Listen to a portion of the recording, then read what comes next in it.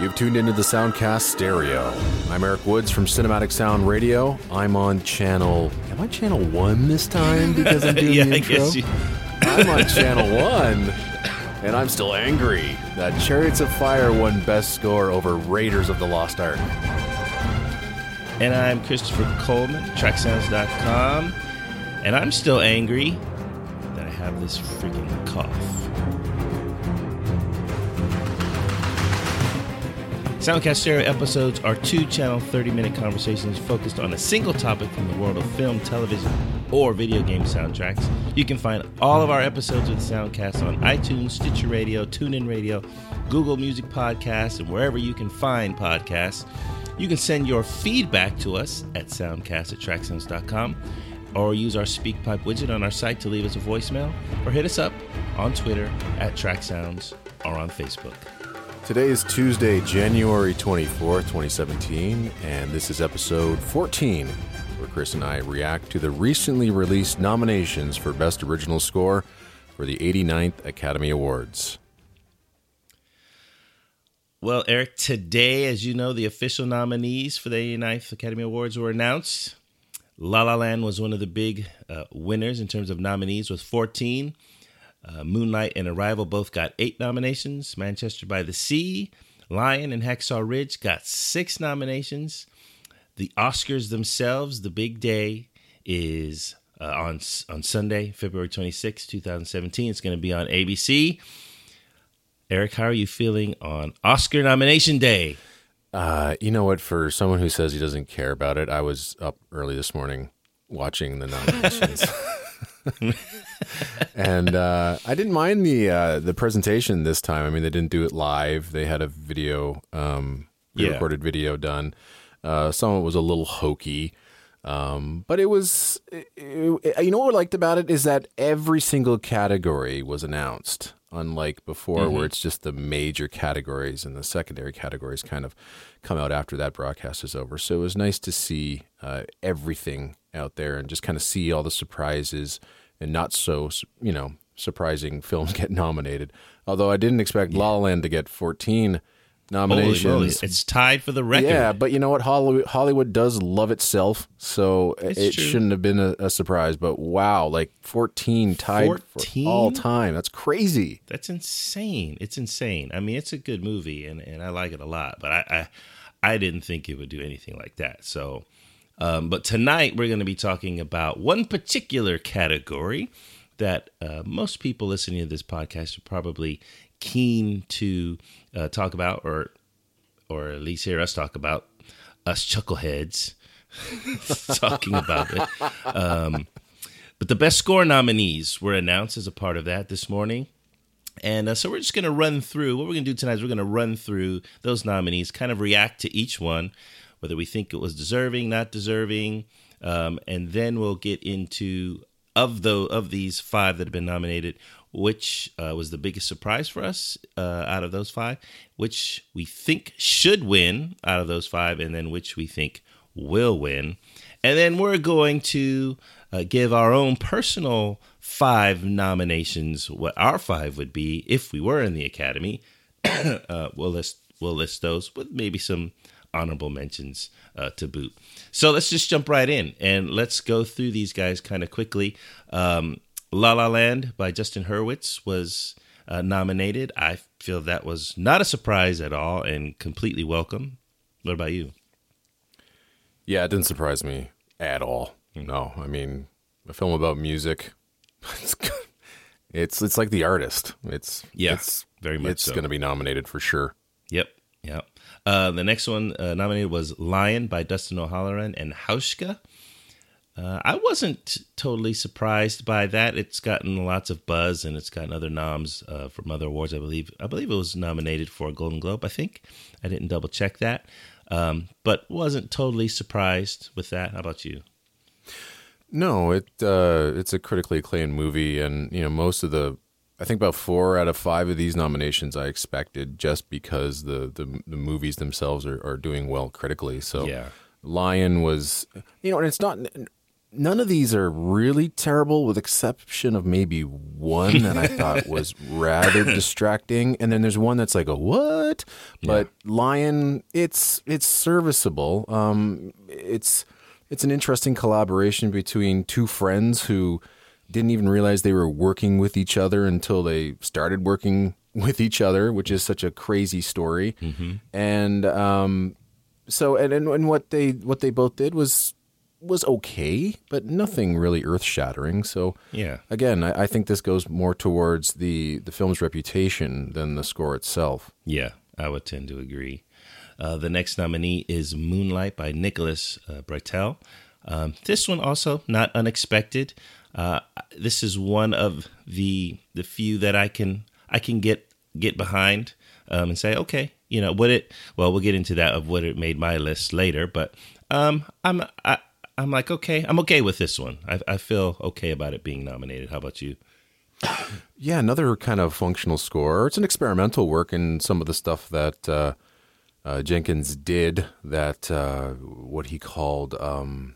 What was it called? Chopped and Screwed type of, I think it was like Southern hip hop music, where he got the idea where they kind of slow and alter the pitch of the music. And so it's an interesting contrast to the film as well, because it's more classical. Yes. And yet, you know, and that's kind of, I think, what really brought this score out.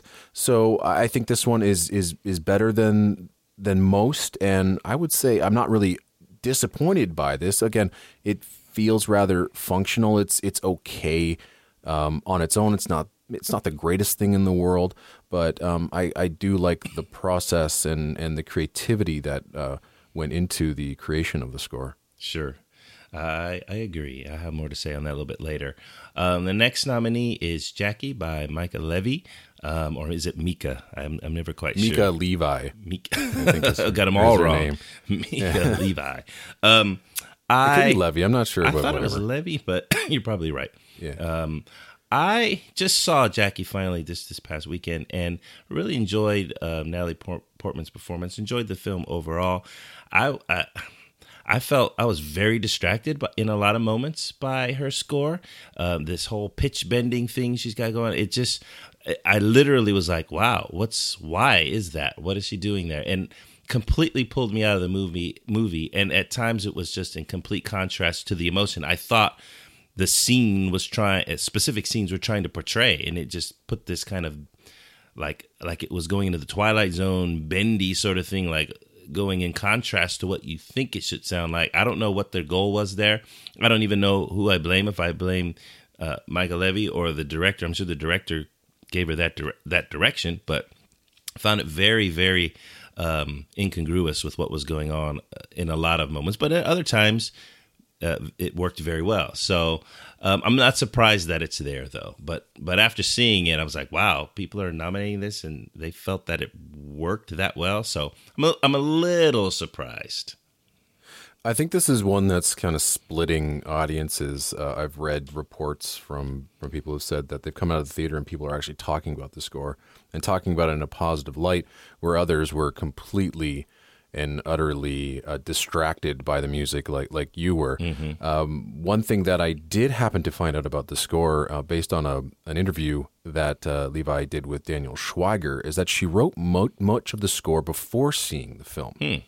It's a process I'm not a really big fan of. I'm not sure whether, again, we're thinking of like a Michael Giacchino Jupiter Ascending type thing where a suite of music was written and then he went back and made everything sort of match to the actual film itself. But I get the idea and I understand what she was trying to do. The score is incredibly depressing, kaleidoscopic, confusing. It seems almost random, a little bit flimsy, very impressionistic, it goes with Mika Levi's MO. It's the type of stuff that she does. She does weird, different things, coming from a very, I would guess, new school thought of film composing, where you got to be different. You got to do something different, whether it maybe works in context or not. I think that... you know what really interested me about the score more than anything was the use of silence. I love how there were a little bit of breaks and then a new phrase would come in. And I don't think I've heard that in the score or something like that applied in a score in a very long time. And I don't think I can ever recall anybody doing something like that. Mm-hmm. So it just seemed like a few thoughts and then a pause and another thought and another pause. But again, from what I've heard from most people, again, I haven't seen the movie. I've seen a couple of clips online.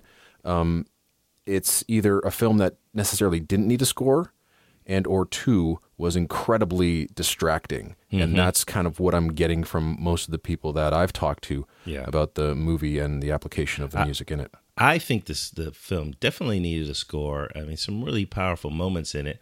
And, there are some where she is pitch perfect in at least in how I was feeling about the scene and her underscoring it and elevating those emotions. She was right on in a number of scenes. There are others where, man, someone could have really gone to town. Some other people in the audience might have felt, had they heard the score that I had in my mind as I was watching it, that had been over the top and manipulative and blah, blah, blah.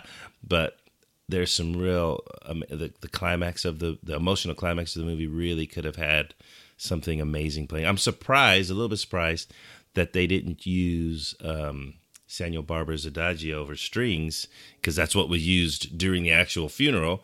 And they didn't use that during the actual funeral. I thought there might be some nods to it, and maybe there were, and I missed it, but I was expecting that, and it wasn't there, and it would have been pretty powerful, I think. So, that one's before seeing the film and just hearing the score, I was like, okay, I can see why that would get nominated in today's current sort of taste for film music. But after seeing it, that's definitely the key. Today's taste. That is key in all of this. And so you're dead on. And after seeing it, though, I was like, well, this kind of, Moonlight, Lion, those did the job. But this one's like, there's some parts that just didn't do the job for me. So I'm a little bit surprised in that way. But nonetheless, congratulations to her on that nomination. Yeah, 3 film scores and finally an Academy Award nomination. Not bad. Yeah, not bad at all. But now for the one I think we both raised an eyebrow or 2 or 3 or 4 today about, and the final nominee is Passengers by Thomas Newman. I shall give you the floor first, sir. Oh, man. Did anybody see the movie? That's what I'm wondering. Like, did they actually watch this, or they just saw Thomas Newman's name and they said, we got to pick between Thomas Newman and John Williams here. Let's give it to Newman.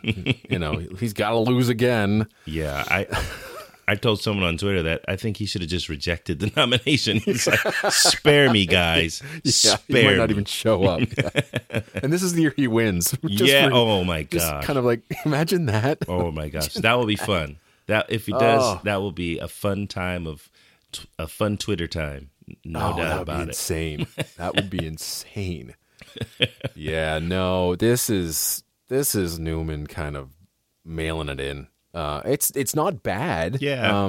It's everything that I think you want in a Thomas Newman score. If you expect when you say the name Thomas Newman, throw on Passengers and it's what you get. It's not terrible, but again, nothing that he hasn't done before. So he's in his comfort zone and does it well, but I don't know how it works in the movie, and the movie got panned like crazy. So I think it's just the name, and they just kind of gave him another nomination. It definitely wasn't the tone that I was expecting. When I heard Thomas Newman, I was like, oh, okay. I didn't know if he was going to do something somewhat different to what he normally does. But when I listened to it, I was like, well, it's kind of Wall-E-ish in some places. Yeah. And okay, that's space. That's outer spacey. But the tone was just, I haven't seen the film, so I don't know. I look forward to seeing it when it's free to see how it works in that film. But it just, and then listening to it, it's just like, okay, there's not much here for me to sink my teeth into apart from seeing the film. So just absolute complete shock at that nomination. I can't think of a score I've been more shocked about being nominated in a while, to be honest. I mean, I just complete bewilderment when I saw that. Yeah. Yeah. But we'll see. We will see. It would be fun times on Twitter if they give him the win after all of the snubs that he may or may not have had over the years. It would be the biggest upset of all. Like, I mean, man, there's been some big upsets, but you just think that, well, you know what? Like we were talking when I opened the show, Raiders Lost Ark. I would think that would have had it in the bag, but Chariots of Fire was quite popular at the same time. Yep. But you think like, is Empire Strikes Back going to lose to Fame? It did. Yeah. You just don't know with these guys. I mean, maybe they have one heck of a awards campaign going for Passengers. I don't know.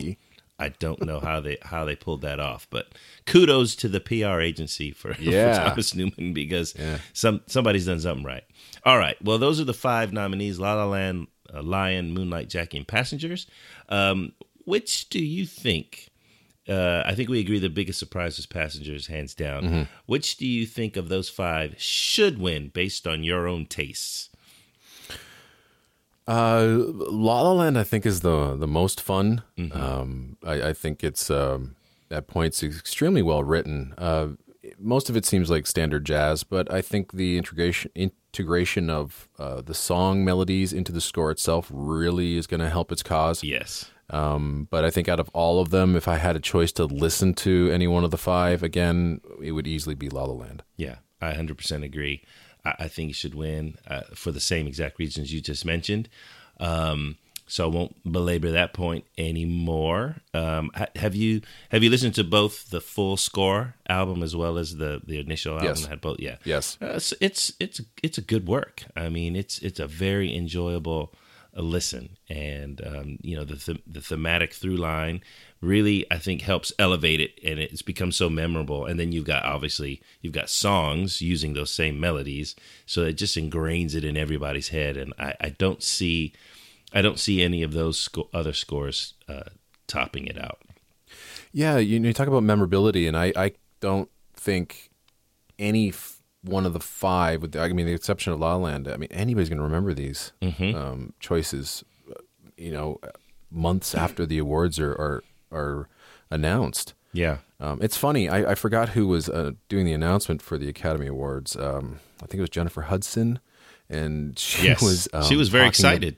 She was very excited. She kind of screwed up the Jaws motif, but she, was talking about how memorable, the Jaws theme was, and how important that score was to the film, and she's right. Mm-hmm. And then you get these 5 nominations, and you're like, well, I can't remember a lick of them with the exception of La La Land. Yeah, it's very true. And that is because basically of the songs, but it's almost been something that's been going on for many years now, where back in the 80s and 90s, you can almost look back and go, wow, what a great year, and I can remember all those scores, but wow, I don't think you're going to be able to do that with this year's crop. No, I don't think so. It seems to have changed to what are the best movies of the year, and what were those scores essentially.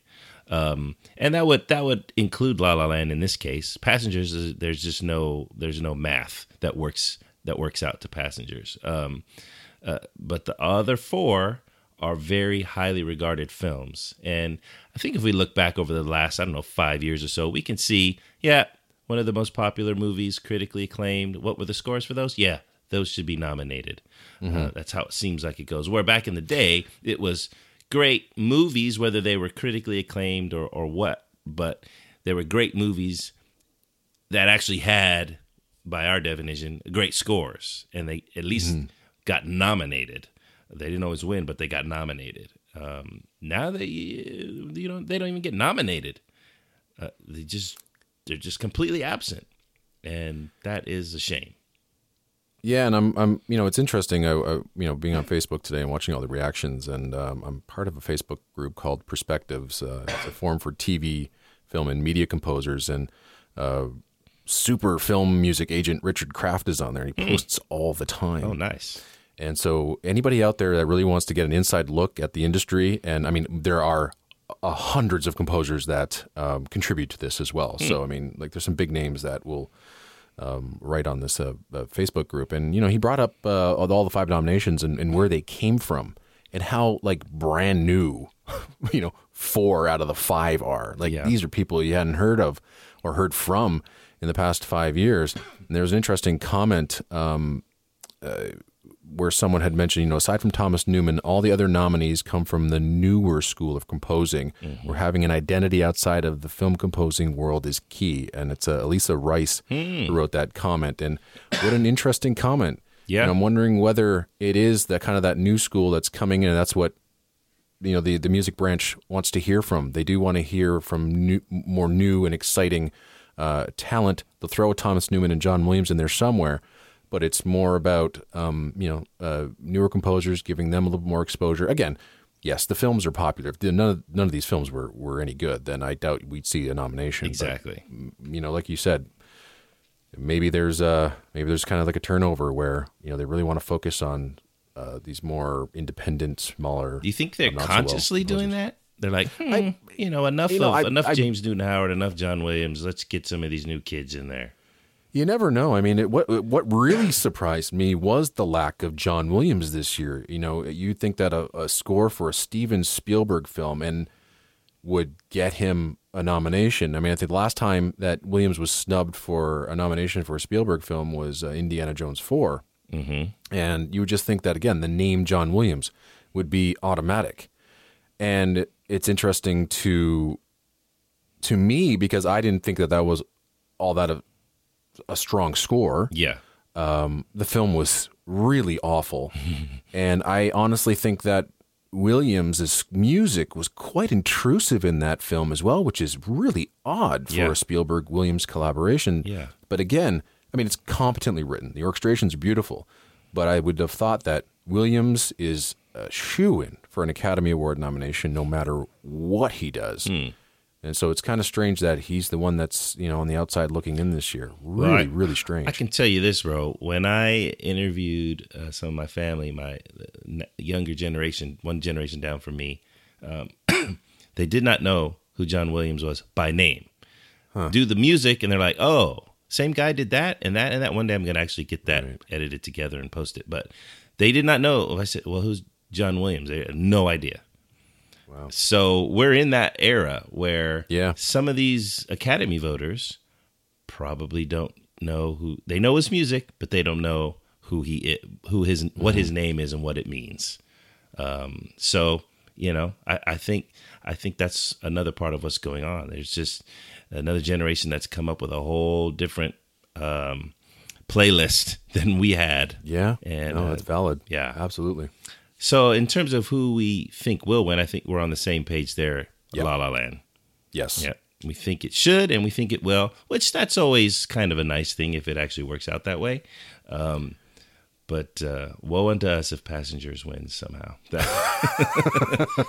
The internet will just... I'm going to buy me one of those ostrich pillows. And I'm going to wear it like for 3 days mourning. 3 days mourning of it. You definitely have to put a picture online. Yeah, I've got a link to what the ostrich pillow is. It was something I recommended for you last week, given your accident. But yeah, there's all kinds of fun to be had with the ostrich pillow. Anyway, look in the notes if you want to know what that is. So let's right all the wrongs here, shall we? And let's give our 5 nominations for Best Original Score for 2016. You can have, what did we do last week? We did, the ones we're looking forward to most. So we've not done any sort of best of. So, okay, we'll just take turns nominating. Sure. And you can have the first go. Okay. My favorite film score of the year was Swiss Army Man. It was something that really caught me off guard.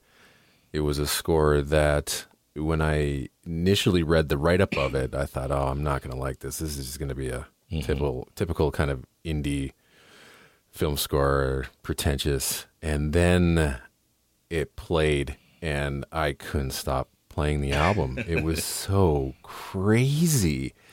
And then you get to what I think is one of the finest cues of the year, and it's hilarious. Really, just a hilarious cue called Montage. And then as you dig deeper into that track, you realize that the lyrics in that track are actually saying every single thing that you're seeing on screen, no matter how ridiculous it is. It's just being totally and bloody obvious. And it's so funny. And that scene is just one of my highlights of the year. It is so good. The film is crazy weird, but Andy Hull and Robert McDowell did something different, but great different. I don't think I've heard an a cappella score like this ever, and that was so strong and so well written that, I mean, and it's kind of gimmicky because they were only able to use things that our characters would have found on that island. So the percussion is all kind of like, sticks banged against sticks, and right. And of course their voice is the main orchestration. And I thought, okay, that's kind of gimmicky. It's something Hans Zimmer might do, but they did it so well. It's so fun, and kind of disappointed that didn't get any recognition. But I absolutely love that score. You brought that up on a different episode. I have no idea which episode it was, but you did talk about, or maybe it was off air. Anyway, we were talking about it, and I still can't connect. And but I've seen others who praise it like you do. I just have not been able to connect to it. But interesting nomination for sure. Probably a lot of listeners, or some listeners, are happy with that. My first nominee would go to Nerve by Rob Simonson. Oh, so good. Definitely one of my favorite scores of this year. For those who accuse me of, you only like the big, huge symphonic, not true. Right. Not true. Right. Nerve is not that by any stretch. Beautiful electronic score with some great grooves in it. I mean, it's just such a fun listen. I think the track Night Drive was one of my favorite tracks of this year. It's just got such a great hook to it. It's just a great, and there's more thematic development within it than one might think. I love the kind of 80s throwback vibe that he pulls into it, and it really got me listening to a lot more of his past scores. He's done a lot of great work that hasn't gotten the recognition that it probably should have, but he's definitely much more on my radar now than before. And so I highly recommend Nerve. If you have not listened to it, it's on Spotify. I'm sure you can buy it just about everywhere as well. So that's my first nom. What's your second? My second would have been 10 Cloverfield Lane by Bear McCreary. You watch the opening scene of that film. It's 5-6 minutes long. There's no dialogue, and Bear McCreary just owns that scene. He owns this film. Without the score, it's true. The film really it would work, but it just wouldn't have the proper atmosphere and the proper thrills. And bringing back the blaster beam was just a stroke of genius. That strange instrument, the Yailili tambor, I think that's what it's called. That is that plays the main theme. Just a weird sound, but it's so typical of Bear McCreary. This guy is so good, and again, experimental, but not like crazy, weird, and inappropriate experimental. He just finds the right colors and musical voice for most of, if not every, TV show, video game, film that he does. I thought this year would be the year that he gets some sort of recognition. And man, when this film came out, they were talking about this score quite a bit. And so I thought that would lead to something more. But, you want to hear a guy at the top of his game. Bear McCreary just knocked this one out of the ballpark, and I hope he gets more bigger profiled pictures as the years come on, because he definitely deserves it. I totally agree. It didn't make my nominee list, but it did make my honorable mentions list. It's unfortunate that movie came out so early in the year. I think it's been forgotten just because of the glut of so many other movies that have come out since. I guess it was February of last year. Yeah, it was pretty early. Yeah, and super memorable movie, super memorable score. I really enjoy his main thing. I guess the theme is for the lead character, Michelle. I really, that was a hook that just got me right from the beginning and held me all the way through. So I agree. It was close. It was very, very close to making my nominee list, but not quite. So my next one is one that I've probably raved about to the chagrin of many on Twitter for quite some months since I've seen the film and heard the score, and that is Kubo and the Two Strings by Dario Marianelli. It rivals any other score from 2016 as possibly my favorite score of the year. It is one of those big symphonic type of scores, and I how can I not appreciate it when there are fewer and fewer of these type that that take a theme and actually develop it through the course of the score. How often does that happen these days? So when you walk out of that theater, you're whistling that theme. You don't even know it, and you're whistling it. That just doesn't happen hardly anymore, at least not for me. And with that film, it definitely doesn't. Every time I listen to the score for another 30 minutes after I'm done listening, that theme is still there. And it's a great, memorable, emotional theme. And I just want to continue to give Dario Marianelli props for his work that he's done, not just with Kubo, but with Box Trolls and the other Leica films that he scored. I mean, I think he's done other ones, right? Has he done all of them? There was Coraline and Paranorman, so I don't think he worked on those two. No, maybe so not. Bruno Coulier. That's right. Bruno Coulier, and then who did Paranorman? It wasn't. I can't remember. I can't remember. But he did do Box Trolls, and I loved that score as well. And so I just give him credit for working with the small studio and bringing so much life to those films through his music. And so, yes, it's my number 2 nominee.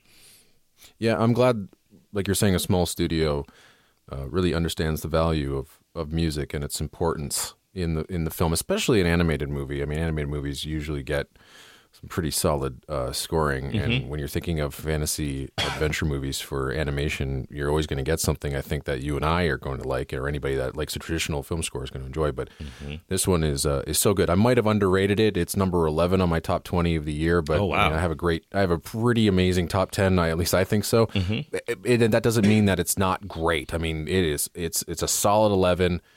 And if there weren't any video game scores or other TV scores or like documentary scores or whatnot, that it would have cracked my top 5. So wow, okay. Like when I do a top 20, I add TV and video game and everything like that. So, but it's a solid number 11. It really is one of my favorites of the year, and that film is outrageous. It's so good. I can't believe how amazing. And I'm glad it got a nomination. Thank God it got a nomination. I'm so glad too. And it got a nomination for Best Special Effects too. Yeah. What an interesting nomination that is. Very, very. But hey, I hope they win both categories. I hope so too. They deserve. They didn't make the money at the box office that they wanted, but yeah, that's unfortunate. At least give them some recognition this way.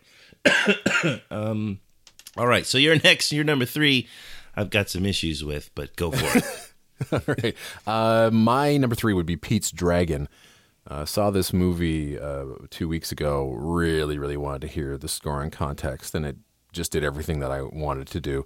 I can recall when I first played it on my show, I think maybe it was kind of in the middle of all those awful superhero films, and it was a downer summer. Yeah. And then this score came out, and you just feel good about yourself again.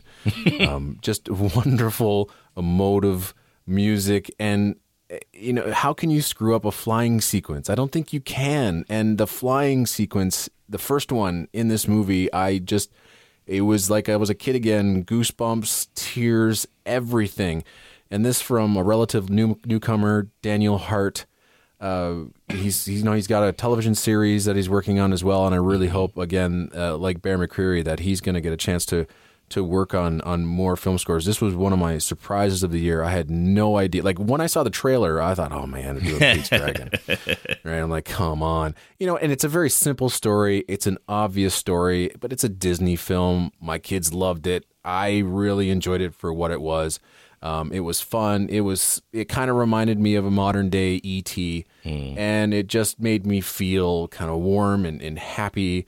And it was just a theme that just stays with you. It's like, without it being a pun, Hart clearly wore his heart on his sleeve with this one. It's just all out there, and I love music like this, and I'm so glad that music like this is still being written to this day for films like this. So really, really great score. I had a very different reaction. I mean, I remember listening to it when it first came out. I was like, oh, this is pretty good, and I like Daniel Hart. He did the score for Ain't Them Body Saints. Ain't Them Body Saints, I believe that's the title. Very good score, much smaller score, but very interesting. If you've not listened to it, I really enjoy it.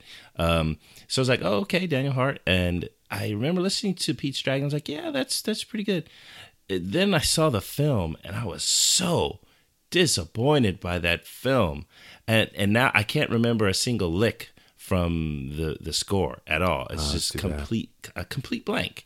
And I was just so let down by the film. I expected I just expected a little bit higher. I don't know. I don't want to say quality. I guess I didn't expect it to be as straightforward as it was. I mean, it was pretty much by the numbers type of filmmaking, which I'm not a fan of. And I know it's family film and all that, and it's Pete's Dragon, but still, I expected there to be a little more cleverness to it or something. And so I was pretty disappointed by it, and I think that bleeds into my lack of appreciation of Daniel Hart's score. Maybe it'll grow on me over time, but it just completely fell off my radar after I saw the film, which is kind of sad. My third nominee is very different from your third nominee, but a score that I've thoroughly enjoyed through the balance of this year, and that is The Nice Guys by John Ottman and David Buckley. I love that score to death. It is fun. It is upbeat. I love the jazz elements and the 70s kind of throwback vibe to it. It's just a pleasurable listen from start to finish. It's an entertaining listen. It's not hiding in the background. It's not, is there a score in that film? Oh, yeah, no, there's a score, and it's not distracting. I know you love the film. I still haven't seen the film yet, so it's kind of not fair, but I love the music so much. I've seen bits and pieces of it. I haven't seen the whole thing, I should say that, but what I've seen of how it operates in the film itself, it was great with the comedic flair of the film. I just think it is a really, really solid score from top to bottom. What was your reaction to it? I think you liked the film a lot, didn't you? No. Oh, you didn't like the film? Okay. I think we discussed this before. There was a couple of questionable scenes in it where my wife and I looked at each other and were like, well, I don't think we're going to go any further with this. And I honestly didn't think it was very funny, which is strange. I love Shane Black. Yeah. And but I thought he nailed the tone, the look of the 70s. Yeah. And, of course, he got a great score from John Ottman and David Buckley. And I probably should have given John Ottman a little bit more credit throughout the year, and especially on my countdown, because I thought he did an admirable job on X-Men as well. That the opening sequence, as ridiculous as it is, features some pretty amazing music. I think, John Ottman's best work is The Nice Guys for sure, and you're right, great album. I just wish I liked the film more. I really do. I really wish I liked it more, because I am a big Shane Black fan, but there was a couple of scenes that just I don't get offended that often, and I mean I really don't. This one offended me, and I won't go into the details, but there's a specific scene that happens in the house with what is his name? Gosling and his daughter, and I was just left rather uncomfortable, and I really didn't want to go further because we were kind of bored by it. But at that point, I was like, nope, let's go on to something else. Yeah, I get you. I get you. Yeah. Okay, well, move on then to your fourth nominee, which I also have an issue with. Well, I'm not a huge fan of the movie, but I really, every time I listen to this score, Rogue One, A Star Wars Story, I just appreciate everything that Michael Giacchino did with it, and the fact that he only had 4 weeks to write it. And then I've listened to other podcasts where they've dissected this score, and they are just finding Easter eggs left, right, and center. Although there's a couple that, they came out like last week that, the Imperial March was in that Hope cue with, Darth Vader's big reveal. And I'm like, well, that was kind of obvious. but there's other little Easter eggs that, I mean, I'm not sure whether Giacchino meant to do it or not, but he has commented on those podcasts and how clever they are, and how amazing that they actually dug so deep to find those little Easter eggs. So I like that, with 4 weeks to write this score, Giacchino put a lot of thought into it. I really enjoy most of the new themes, like Jin's theme. Love the new Imperial theme. The Guardian of the Wheels theme is great. Hate the Hope theme with all my might, because when it's played over top of the Rogue One title, I almost left the theater because it was so darn cheesy. But Confrontation on Ado, I think that's the name of it, still remains one of my favorite cues of the year. 8 minutes of just wonderful scoring. There's so much going on in there, but the final climax of that track, the last minute, is probably some of the best scoring I've heard Michael Giacchino do in his entire career. Interesting. Wow. See, I hear you on all of those points. But for me, before I nominated Rogue One, I would have nominated Doctor Strange or Star Trek Beyond. I think they're superior scores. Granted, he only had 4.5 weeks and all those things, and he has the Easter eggs in there. But when I just sit down to listen, I would listen to either of those two scores first, which it pains me to say that. One, mostly because it's a Star Wars score, and that just shouldn't be the case ever. But there are parts that I like. There's some thematic material that I like you. I think, the Hope, I like the Hope theme. It was just presented in an unearned fashion in the film. It slaps you in the face, and that's the first time you hear it. And it's like, what the heck was that? And it's just completely unearned. And then later, you hear it in a much more contained way. And at first I really counted that against it. But you think about Star Wars, and you get that initial blast. That's unearned as well. But yet somehow it works. It's a better motif. It's a better theme. That's probably why. But I don't dislike the Hope theme at all. I think it's quite nice. It just would have been nice if we weren't slapped in the face with it so abruptly that way. I think perhaps you would have felt it a little bit more palatable had it came in subtly. Maybe that's fair. That's totally fair. Yeah, I think it does work with Jin's theme in that suite at the end of the album. So, but it just, again, that was a major turnoff. Major turnoff when I saw it on the logo. Yeah, that was so wrong. It was so wrong, and it was only the real misstep of that score. Well, maybe that kind of real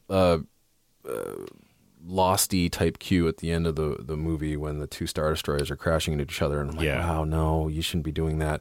But overall, I'm really surprised by it. I really am. And you're talking about Doctor Strange. The problem I had with Doctor Strange is it's fine, and I really do like the final 3 cuts on the album. The biggest issue is that it was buried in the mix when I saw the film, so I really couldn't get a sense of how it was working. And again, it could have been the theater that I was at. Yeah. But it was really just like I didn't know what was going on.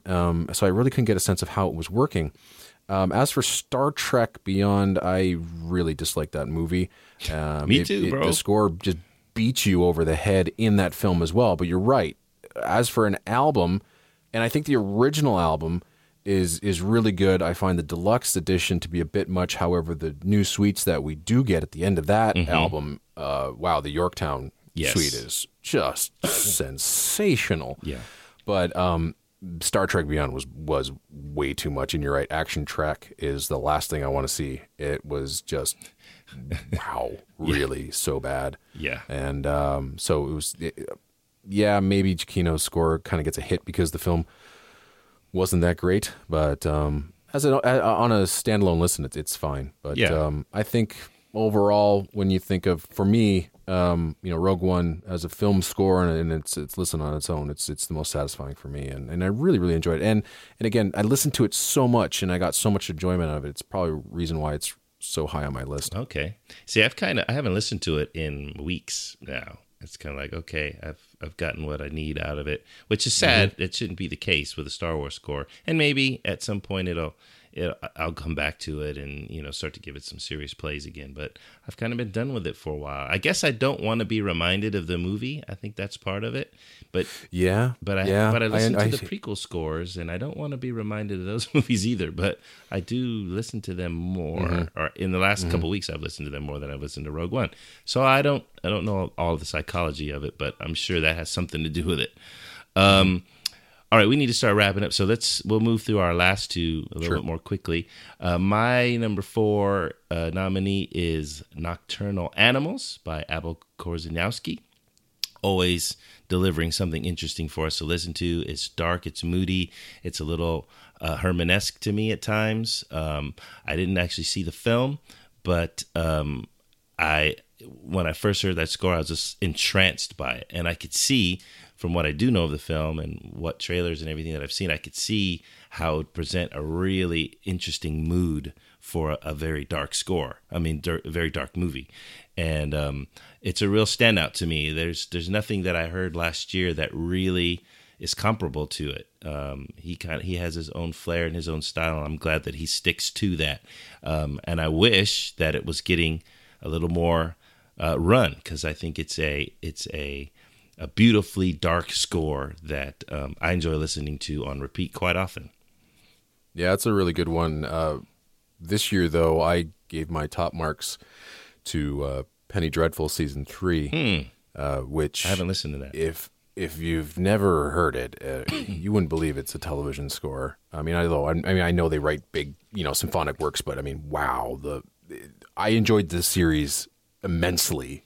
Really disappointed that it's over after Season 3, but he really nailed it for Season 3. So good. I haven't heard it. And so that was my favorite work of Korzeniowski's, but Nocturnal Animals is a really, really good choice as well.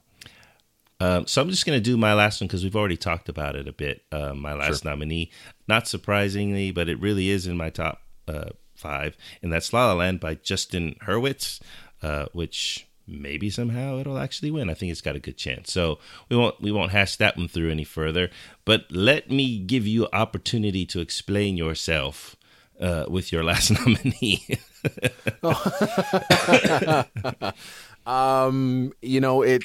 Bad movies should not, and their scores should not get shunned just because they are part of bad films. Dude, this score was so over the top. Yeah, and that's what I loved about it. It was so over the top for an over the top film. It was over the top. It matched the film on every single level. It went more over than the film did. It did, but it's the best thing to come out of it. And if you listen to the separate character themes, you're just wondering how in the world did Marco Beltrami get so inspired? Like, he pulled out his Jerry Goldsmith card on this one. Bro. And I think that he just threw everything that he could at this film. I even think he knew this was going to be a turkey, and he just wrote a score that he felt was going to be to the best of his ability. And did you say the title yet? Sorry? Did you say the title yet? What, Gods of Egypt? Yeah, I think you said Beltrami, but I don't think you said the title. Oh, sorry. Yeah. So Gods of Egypt. Yeah, it's an awful, awful, awful movie. But I am not going to hold it against Beltrami's score, which I think is just fantastic action, fantasy writing, sweeping themes, big action cues. I had a great time listening to this album, and I see a different movie when I'm listening to the score. So it doesn't really. I see more of a mummy film than what was the awfulness that was Gods of Egypt. So there's no way in hell that this score would get nominated. I mean, I'd had a couple other scores like, Tale of a Lake by Panu Altio, which is a documentary, and then a really small B movie called Dark Waves by Alexander Shimini. And those are higher up on my list than Gods of Egypt, but those didn't stand a chance either of getting Academy Award nominations. But, I mean, as for, bottom 5, I had an absolute blast with Beltrami's score. Well, I'll say this. I listened to the score before I saw the movie, So just taking the score on its own, I listened to it once and I was like, I can't listen to that again. It was just crank it to 10 and leave it there for the whole score. And I was like, I can't. Now maybe there is some variance in there, but that was my impression when I listened to it. I was like, dear God, when is this going to end? It just kept going and it's pounded me again. It was like Batman v Superman or Superman v whatever the name of that film was for my ears. I mean, and I just like, I can't listen. And then I saw the film and I was like, it wasn't as bad as people had told me it was. I mean, which is worse because I wanted it to be as bad as I was hearing because I could enjoy that. But it actually wasn't as bad as I was hearing. So I was like, oh, this is just a poorly made film and I've wasted my time. But other than watching the film once and hearing the score in that context, I've never listened to it again. It was just too... And in the film, I can't remember being perturbed by it, but it was that first listening experience where it just seemed to be unending, pounding, just rah the whole time. And I'm just like, give me some variance here. Give me some variety so I can contrast these emotions a little bit. And it just wasn't enough of that for me. And it really turned me off. So when I saw it there, I was like, whoa. Yeah. I was shocked to see your nominee there. It's pretty huge at the end of the score album. It does slow down considerably in the middle, it was higher on my list at the beginning of the year. It was my favorite. It was absolutely my favorite.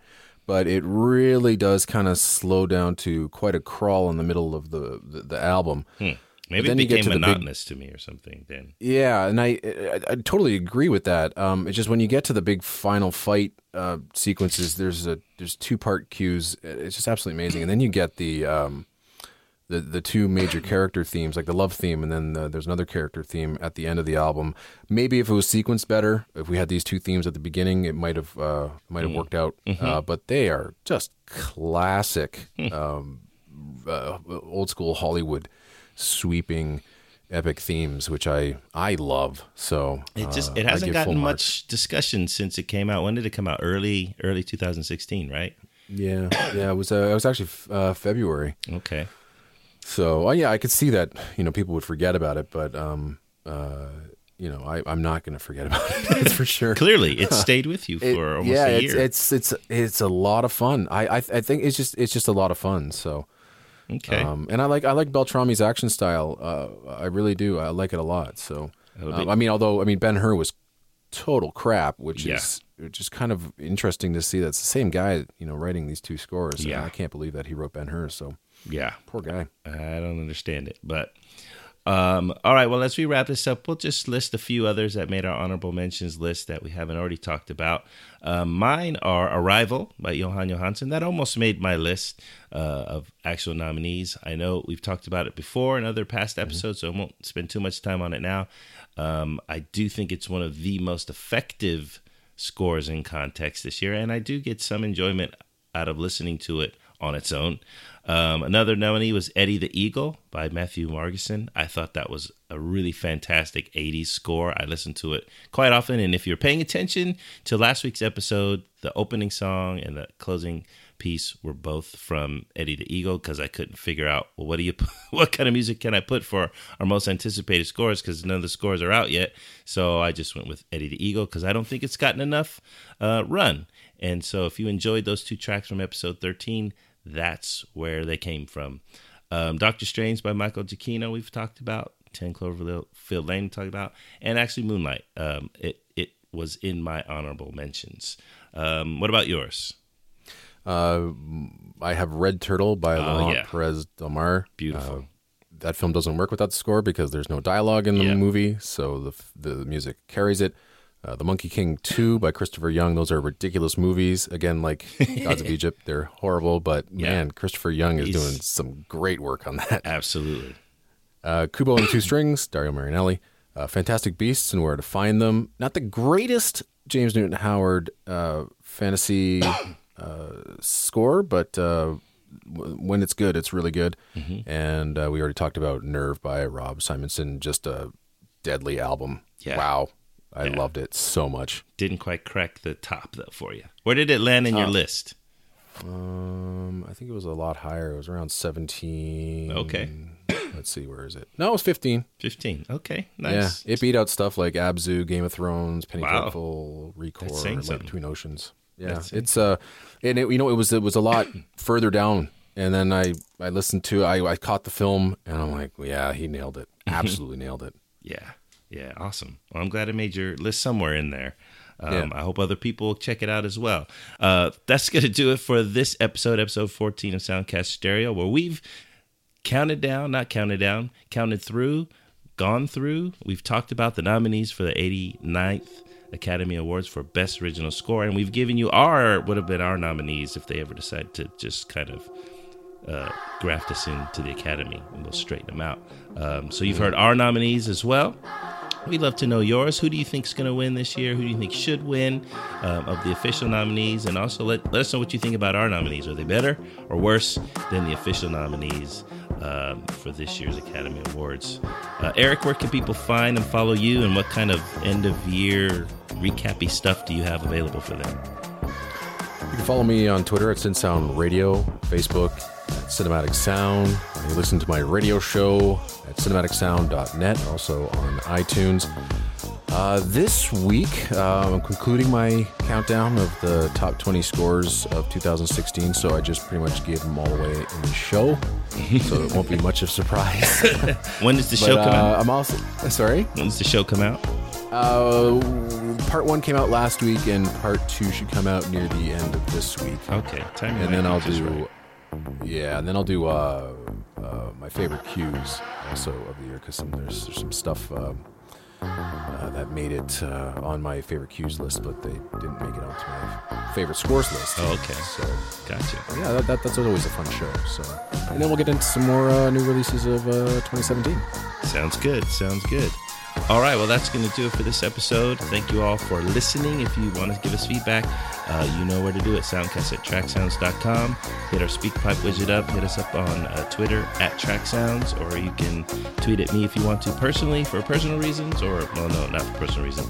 But you can hit me up at C. Coleman on Twitter as well. So thank you all for listening, and until our next episode, we want to tell you to keep those knobs in the middle.